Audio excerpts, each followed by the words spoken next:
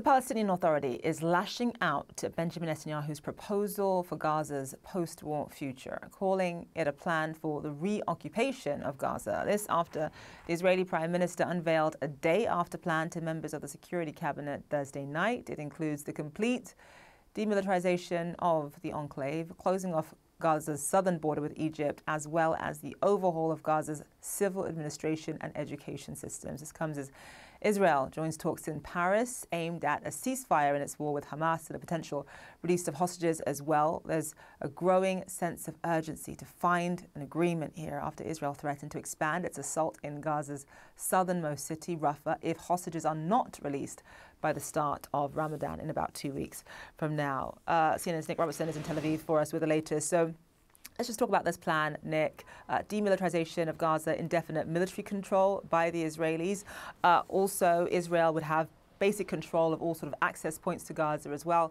Just give us more detail in terms of what is in this plan and how the US will likely respond to certain parts of this. Yeah, we've actually already heard from Secretary of State Antony Blinken referring to a couple of parts of it. He said he'd just seen reports about it and he'd yet to get into the detail of it.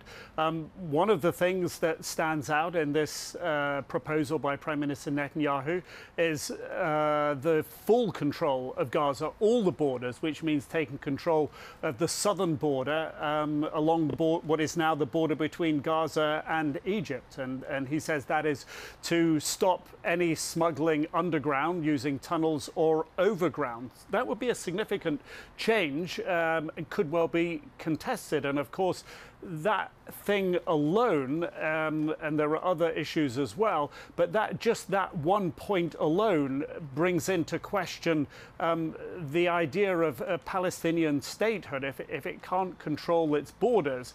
But of course, another point that Prime Minister Netanyahu put in his plan is that there will be no independent, or Israel will certainly not recognize any independent recognition of a Palestinian state. And that's a message to the United States. One of the other points, and this is one of the points that Secretary Blinken picked up upon, is that in the plan there will be, according to Prime Minister Netanyahu, a border area inside Gaza, giving security for Israel outside of Gaza for as long as is deemed necessary. And that is something that the United States had previously opposed specifically. So that also seems to sort of fly in the face of what Israel's allies are saying. Another point that's raised as well is Israel passing over or giving some sort of civilian control to unnamed, unspecified civilian bodies or persons.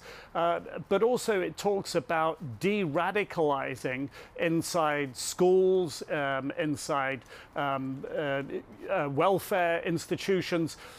Again, that does not really sound like an independent Palestinian state. In fact, this is, I think, the point that the Palestinian Authority are making, that this is really a reoccupation by Israel, although Israel is saying it will completely demilitarize the whole area, but it clearly wants to be able to have operational ability inside the freedom of operational movement for security measures. So this is what the Palestinian Authority is talking about. So this is, it appears, a very maximalist plan that's been put forward by the Prime Minister. This is not set in stone. It's something that will be discussed, but I think it indicates even to allies like the United States that Israel's position is on Gaza is really as strong and as hard as it has ever been. Yeah, I mean, a lot of people will look at this plan and see it as a reoccupation of Gaza, or at the very least preventing any kind of Palestinian sovereignty, at least in the short term. What sort of regional reaction are we getting? So far, we've yet to hear from some of the regional partners, in particular Qatar, that is that is the interlocutor at the moment between Israel and Hamas to get the hostages released, and the language that's been put forward, although it doesn't specify Qatar by name, but the language seems to imply that Qatar would not be part of the plan going forward for having an involvement as it has had until now, essentially helping finance through Israel and the United States the authorities inside Gaza. That appears to be ruled out. Israel is saying that the Arab partners that it would have to help administer and finance what happens inside Gaza would be of its choosing.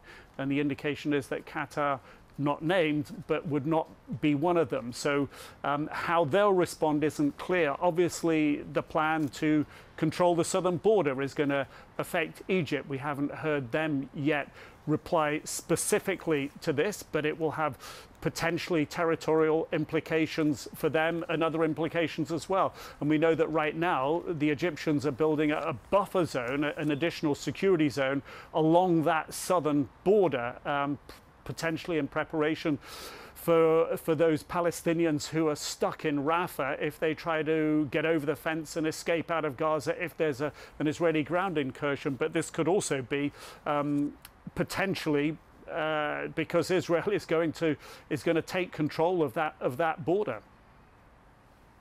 Right, Nic Robertson live for us there. Thank you so much.